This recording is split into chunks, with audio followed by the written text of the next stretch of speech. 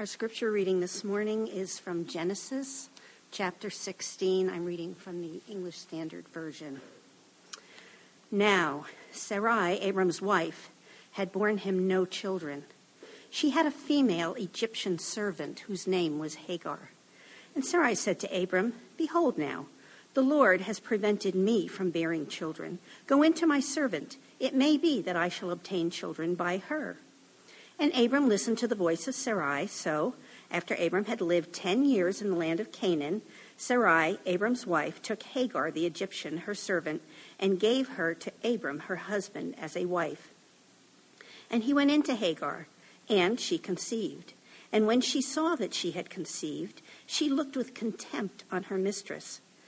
And Sarai said to Abram, "May the wrong done to me be on you. I gave my servant to your embrace, and when she saw that she had conceived, she looked on me with contempt. May the Lord judge between you and me." But Abram said to Sarai, "Behold, your servant is in your power. Do to her as you please." Then Sarai dealt harshly with her, and she fled from her. The angel of the Lord found her by a spring of water in the wilderness, the spring on the way to Shur. And he said, "Hagar, servant of Sarai, where have you come from and where are you going?" She said, "I am fleeing from my mistress, Sarai." The angel of the Lord said to her, "Return to your mistress and submit to her." The angel of the Lord also said to her, "I will surely multiply your offspring so that they cannot be numbered for multitude." And the angel of the Lord said to her, "Behold, you are pregnant and shall bear a son. You shall call his name Ishmael, because the Lord has listened to your affliction. He shall be a wild donkey of a man, his hand against everyone, and everyone's hand against him, and he shall dwell over against all his kinsmen." So she called the name of the Lord who spoke to her, "You are a God of seeing." For she said, "Truly here I have seen him who looks after me." Therefore the well was called Ber-lahai-roi. It lies between Kadesh and Bered. And Hagar bore Abram a son, and Abram called the name of his son, whom Hagar bore, Ishmael. Abram was 86 years old when Hagar bore Ishmael to Abram. This is God's word. Well, as far as raw graphic content, I don't think Hollywood has anything on the book of Genesis. Here is another example of Abram and Sarai taking one step forward in their faith and then another 2 steps back as they're learning to walk with this God who has called them to a new identity and to a new life. Have you ever noticed, as we start to look at the disturbing things that happen in Genesis chapter recorded in Genesis 16, have you ever noticed in your own experience, maybe even in your own life, that in many dysfunctional settings, there's a combination of abusers and victims and enablers? I'll explain what I mean by that. The abuser is always in control. The victim is helpless. Not always purely innocent, but helpless and defenseless. And the enabler is unreliable. The enabler can't help, or the enabler won't help, or doesn't see what's going on, or sees and doesn't know what to do.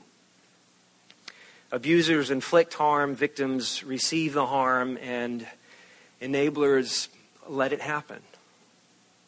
And you see this dynamic here in Genesis chapter 16. Sarai, interestingly enough, Sarai is the abuser. God had promised a child to her. She is getting really old. Her biological clock has stopped ticking. But God's promised a child to her. And so she becomes impatient, and she decides to be manipulative. She manipulates her husband. And then when she doesn't get what she wants, she abuses her servant. This young girl, probably a teenager, this girl from Egypt. Maybe they brought Hagar into their affairs and into their household when they were spending time gathering wealth in Egypt years before. But Hagar is the victim. She's a foreigner. She's a servant. She has no rights. She's young. And now she's impregnated. She was used. Now notice in verse 4, we're told that Hagar wasn't innocent, wasn't purely innocent. It says in verse 4 that once she was pregnant, she looked at Sarai, and it says she looked with contempt upon her mistress. And what that meant in the Old Hebrew was she got cocky.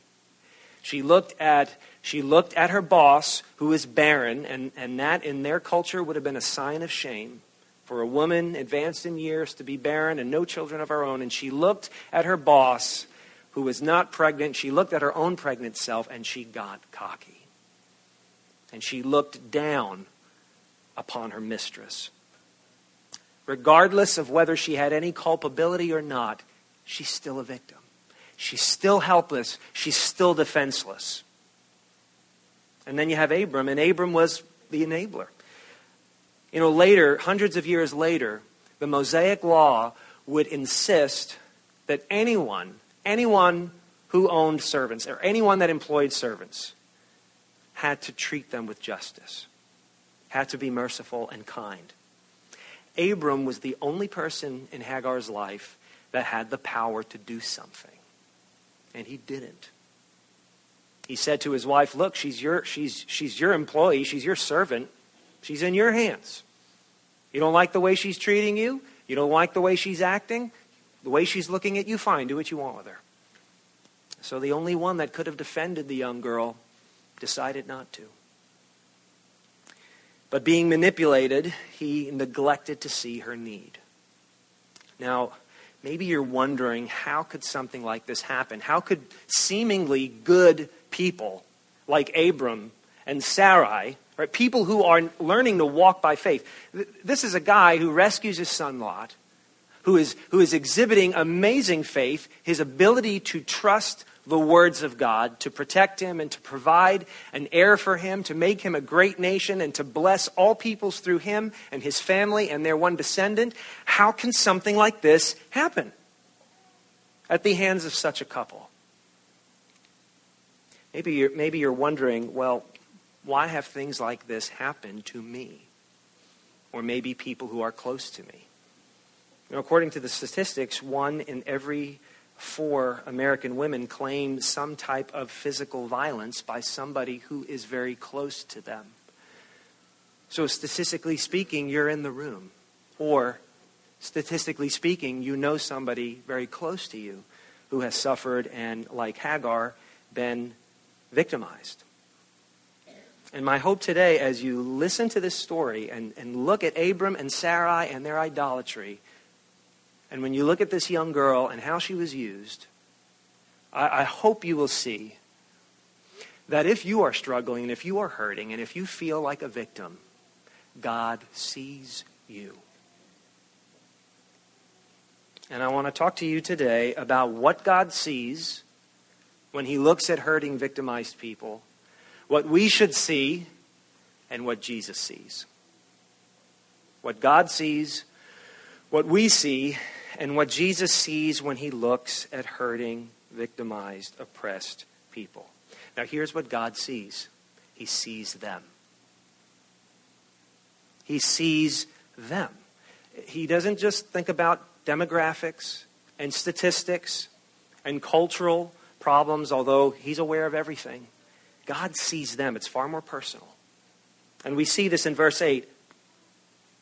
The angel of the Lord meets her. She's in the desert. So here's a young, pregnant teenager. She's being so abused that she flees. She decides it would be better to risk it pregnant in the desert. She's an Egyptian. And the angel of the Lord finds her on the road to Shur. That's like Egypt. She's going home. By herself in the desert, pregnant, young. So she obviously thinks it would be better to risk her own death than to stick it out. And the angel of the Lord meets her in the wilderness when she's all alone. And he says to her, Hagar, servant of Sarai, where have you come from? And where are you going? Now most scholars agree, and I believe it's true, this is a pre-incarnate appearance of Jesus Christ. This is not just an angel. This is the living God who meets her where she's at and says, Hagar, where have you come from? And where are you going? This is the only known instance in ancient Middle Eastern literature where a divinity addresses a woman by her name. It's also the first biblical instance of God or an angel appearing to someone with the news of a birth. And this is a slave girl. She's not even part of God's covenant with Abram. But God sees her. Not just the problem, he sees her. And isn't that what Hagar decides to say? In verse 13, her response is, she called the name of the Lord who spoke to her, you are a God of seeing. Or some English translations just say, she called him, you are the God who sees me. For she said, truly here I have seen him who looks after me. This is the only instance in all of the Old Testament where a human being ascribes to God a name. Right? God names us. Adam names the animals. Here, a human being gives God a name. And it's a slave, and it's a Gentile, and it's a woman. The Bible's God is not sexist.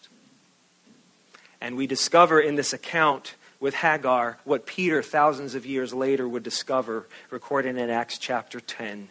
God shows no partiality. Now, does it bother you that God told this girl to go back? Isn't that kind of disturbing? Right? He says, go back and submit to your mistress. That is really hard to hear. But honestly, the alternative would be to die in the desert, her and her baby. You know, sometimes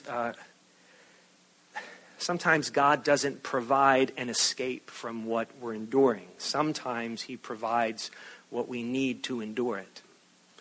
And in this instance, what he gives this girl is hope. He tells her, I see you. And he tells her, you have a future. And your child has a future. And it's interesting. She says to her child, it's almost like the promise somehow is still going to be fulfilled through this mess of a situation, because he says to her, you're going to have a son, and you're going to call him Ishmael, which means God hears. God hears your cry. And he's going to become a great nation also. But God doesn't go all the way, because this is Abram and Sarai's concocted idea of how they're going to have kids. It was culturally acceptable at the time to do this sort of thing. Nonetheless, they decided to take matters into their own hands. We're going to make God's promise happen. And so this is what they do. And this girl's abused. And God says, look, you have a future. Your child has a future. Your child's going to be the father of another great nation. But God doesn't go all the way, because he doesn't say that the world is going to be blessed through this child. And the world wasn't blessed through Ishmael. Actually, if you keep reading the story of this family and the generations that come later, this son and the rest of Abram's descendants would have conflict for centuries. All because this couple decided to take matters into their own hands. Sometimes God doesn't provide a means of escape. Sometimes he gives us what we need to endure. And for Hagar, it's hope. And it's a future. Now, if you're wrestling with the idea that he told her to go back into the same situation, I know. But she's not going back the same, is she? She's not going back alone. And that's the point. And that's why she can go back. Is because God says to her, hey, I see you. I hear you. You're not going back alone. I'm with you. How many times have you endured a difficult situation, a difficult system, a broken dynamic, whether it's in a home or where you work or in your community? How many times have you endured something because you knew that somebody there, that somebody present really was looking out for you? Hagar goes back knowing that God sees her. Randy Neighbors said that one of the biggest problems with poor people is identity. But when poor people see when poor people recognize that God sees them, they're no longer poor. And I want to adapt that to what we're dealing with here with this young girl. An oppressed, victimized person has an issue with identity, but if that person knows that the God of the universe sees them, the circumstances have changed. That's the beginning of hope. That's the beginning of transformation, to know that God sees me, that God hears me. So he sees the weak. The God of the Bible sees the victimized and the marginalized. He takes their pain very seriously. Now, how should this perspective inform our response? We all know hurting people. To some, hurting people we're very close. To others, we just kind of, like Dejan mentioned with the Samaritan parable, the Good Samaritan parable, we just kind of see them on our periphery. And we have to wrestle with, how do I respond? How do I respond to this person in my life who is really hurting? What should we see? What should the church see? What should the community of faith see? What should you see when you know somebody is hurting on your campus, on the floor where you live and where you sleep, or somebody in your own household, maybe one of your children? What do you do when you see it?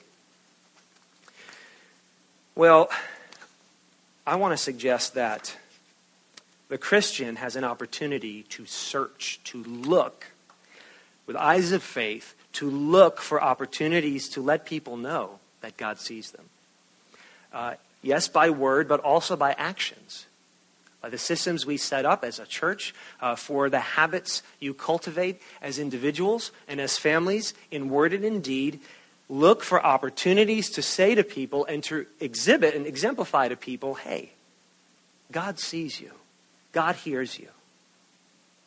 Raising awareness about abuse and victimization across the planet and right in our own culture, it's very important.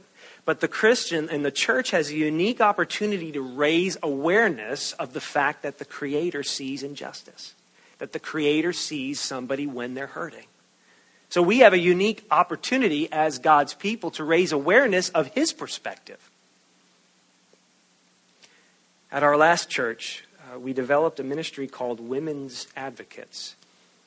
We would vet and train and commission women who loved Jesus, who were wise, who had a good reputation in the congregation and in the community, to come alongside the leaders, who in our denomination happen to be all men, to come alongside of us and assist us in ministering to hurting women. Ladies, those of you who are married, you know what your husbands are like, right? We spend our lives trying to understand you. All right, now put 10 of us in the same room together and have a hurting woman come in. Good luck trying to understand what she is saying. Okay? And so we discovered that we really needed help. We would try and help a hurting woman, and we'd somehow find out later that we totally missed it.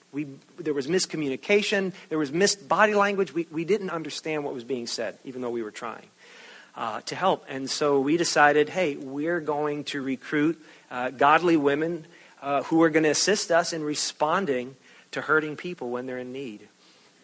And it made a difference. It made a big difference. Actually, as we continue to get established as a church, one of my personal goals as your pastor is to develop women's advocacy right here among us. Hurting people need more than handouts. Hurting people need patient coaching. They need to be loved. They need to know that you're not going to give up on them when they distrust you or when they fail you. They need loving patience so that they can develop the faith to endure what they're dealing with and the skills to eventually overcome it. And so the church in the world is in a unique position, and if you're a Christian, you're in a unique position to let people know, hey, I see you in your distress. Because there is no way anybody is going to trust the God of the Bible if they don't believe that you see them. If they don't trust that you are there with them, that you hear them and see them. There's a passage of Scripture in Isaiah chapter 32 that is encouraging to me. Because Isaiah he gave the ancient Hebrews a glimpse of a coming Messiah, of a coming king, and of leaders who would lead in his name with his authority. And Isaiah said this, "Behold, a king will reign in righteousness, and princes will rule in justice. Each will be like a hiding place from the wind, a shelter from the storm, like streams of water in a dry place, like the shade of a great rock in a weary land. Then the eyes of those who see will not be closed, and the ears of those who hear will give attention." One of the things I said to your elder and deacon candidates on the first night that we met for the training was, if you're a godly leader, if you're a healthy leader in a church, there are hurting people who for the first time may be able to trust somebody by your leadership. What I've said to these guys is, you may be the first person who is a redemptive example of a godly leader. You may be the first person in someone's life that they look at and say, that is somebody I can trust. That is somebody whose protection I can hide under. And those who represent Jesus Christ and the God of the Bible, by his grace, this is what he's molding you into. Princes who will rule in justice, who will be like hiding places from the wind, shelters from the storms, like streams in a dry and weary place. And isn't that where the God of the Bible met Hagar? By a spring in a dry and weary place. This is what's going to happen when Jesus returns. And the church is that we have the mission to show the world just a foretaste, because we're not perfect and our leaders are not perfect. But we have the opportunity and the mission to show the world just a foretaste of what's going to happen when Jesus comes back.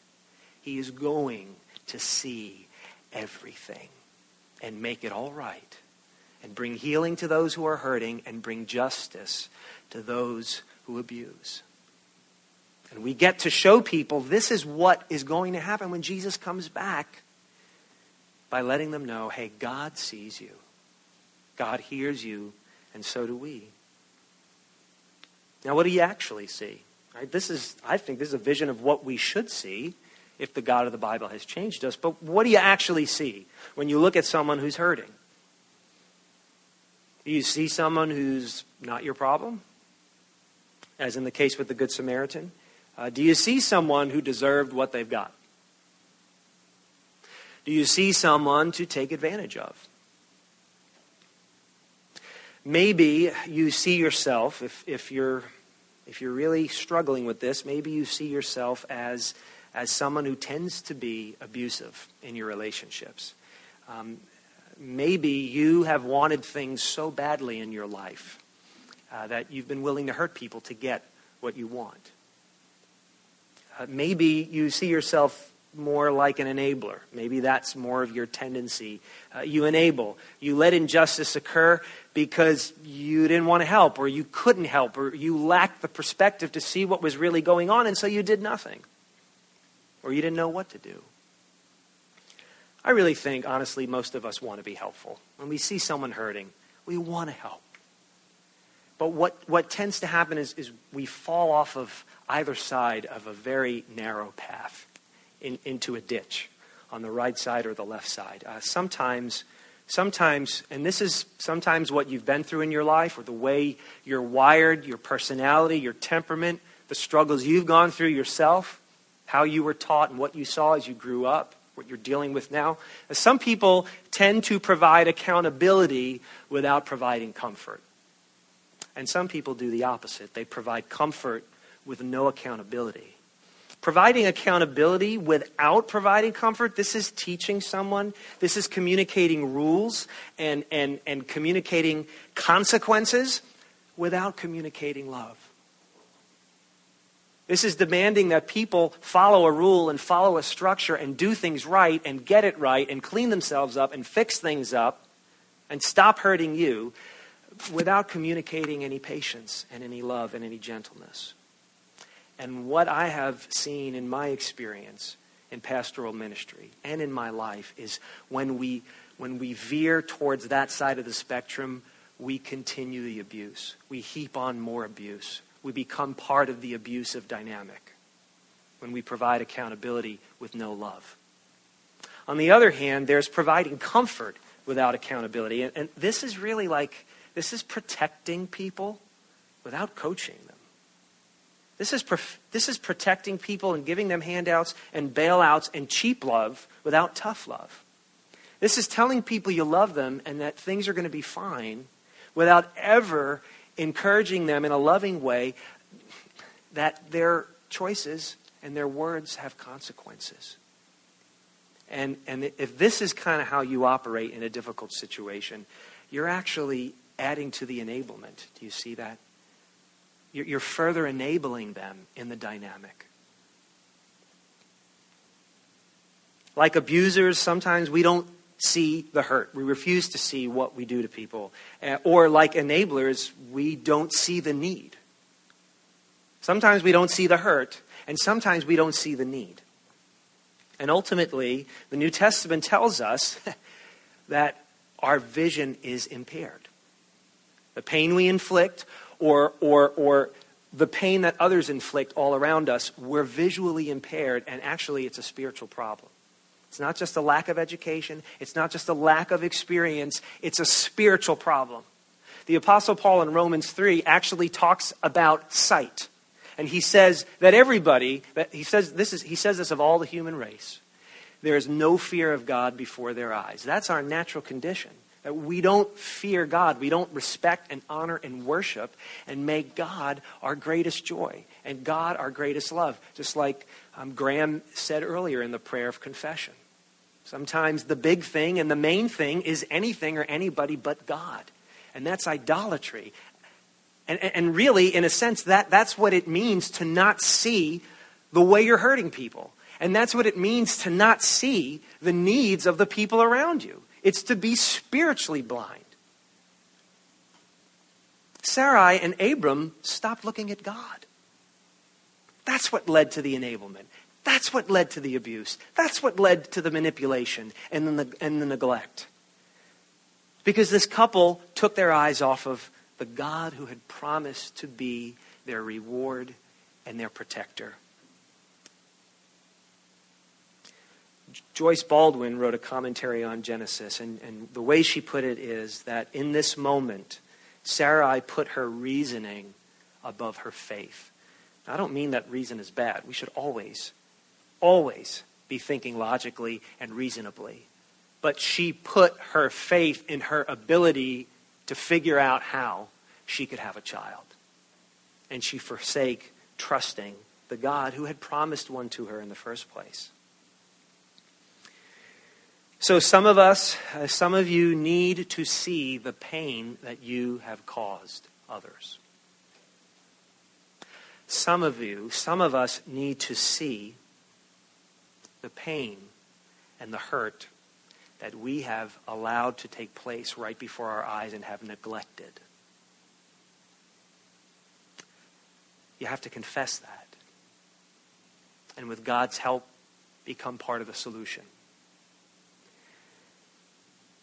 If you're here and you feel that you still haven't recovered from the hurts and the abuses of other people, and that in a way, that's all you see is your pain, I am so sorry. I am deeply sorry for the hurt that you have experienced in your life.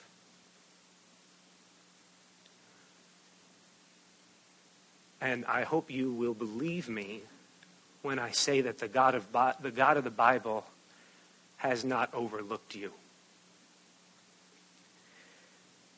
There is someone who clearly sees. There is someone who clearly hears your cry, even if you've never cried out to anybody, even if nothing's been audible or visual. Even if the screaming is just taking place internally, there is somebody who hears and sees you. Jesus of Nazareth, this is amazing. The similarities are astounding between Hagar at the well in the desert, and a Samaritan woman at a well in the village of Sychar.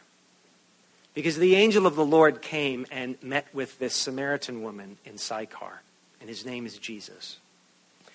And Jesus walked up to a woman who was lowly in status, somewhat defiant, dealing with the consequences of her lifestyle and her decisions and her actions, nonetheless a woman who was looked down upon and given up on by her community. She was all by herself, drawing water from a well in the middle of the day. She had a reputation. But Jesus reached out to her, and Jesus asked her a question and engaged in a conversation. And Jesus befriended her, and Jesus changed her life. And what's so interesting is Jesus provided for this woman a beautiful balance of accountability and comfort. Because he told her her sin. He showed her she was trying to avoid the issue. He showed her her brokenness. But he also befriended her and loved her. And she was never the same. And through this one broken woman, an entire village was changed. John chapter 4 tells us. Check it out. Read it this week. And that really is what the cross is all about. It is God's accountability and God's comfort brought together in one man. And so Jesus Christ is, this is why Jesus can relate to you if you're not yet ready to trust the God of the Bible. I want to read to you something that Peter said about Jesus. He committed no sin, and no deceit was found in his mouth. When they hurled their insults at him, he did not retaliate. When he suffered, he made no threats. Instead, he trusted himself to him who judges justly. He himself bore our sins in his body on the tree so that we might die to sins and live for righteousness. By his wounds you have been healed. It says when he was threatened,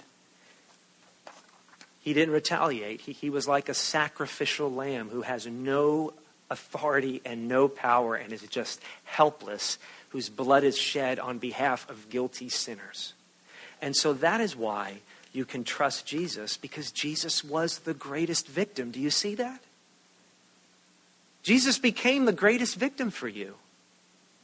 The religious leaders, they abused him. And Pilate, the Roman authority, he was the enabler. He let it happen. He wouldn't do the right thing. And he could have. And so on the cross, God's accountability was put on Jesus. He didn't hold you accountable. He held Jesus accountable for your abuse. He held Jesus accountable for your enabling. And because of that, he is able to pour his love out on you, because all the punishment, all the abuse, all the neglect, it was all placed on his son, who did not retaliate. And that is why Jesus is trustworthy. And I believe that is why Hagar trusted the God of the Bible in that moment. And as you begin to trust Jesus, things start to change. Your eyesight starts to change, and how you view things, it changes. He gives you new eyes of faith, to see things as they really are. And if you've been an abusive person, or if that's your tendency, you begin to say, wow, look at how I am hurting people.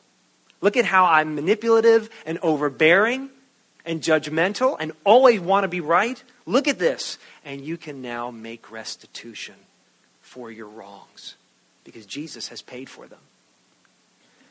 Maybe you identify as an enabler, and you can now say, wow, look at all the needs around me. Look at all the, I realize now all the needs I've failed to see and have done nothing about. And you can begin to show mercy. And you can begin to pursue justice. And defend those who need to be defended in your home, or where you work, or maybe right here in the church.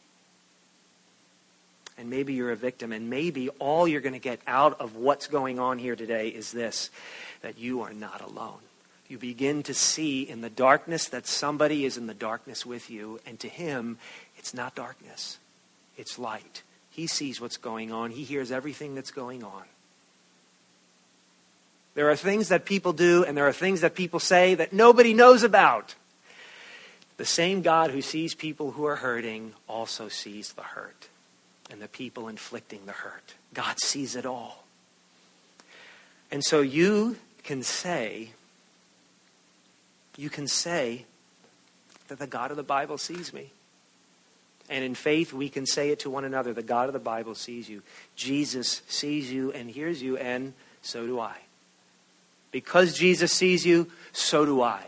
Because Jesus sees you when you're hurting, so do we. That's who we are. We are people who see the hurt because Jesus has seen the hurt. And with eyes of faith, we now see what he sees when he looks at the world. And now you can say the words of Psalm 40, verse 17. As for me, I am poor and needy, but the Lord takes thought for me. Amen. Let's pray. Our Father, we praise you and thank you for seeing us in our struggles. And we thank you for Jesus Christ, who came to preach good news to the poor, to proclaim freedom for the prisoners, to proclaim recovery of sight for the blind, and to release the oppressed, and to proclaim the year of the Lord's favor. And we ask that you would give us eyes of faith to see what Jesus sees when he looks all around us. Give us faith to believe that the God of the Bible hears us and sees us. And give us compassion, Lord, to remind each other of this. And give us courage to announce it in our lives and in the world. Amen.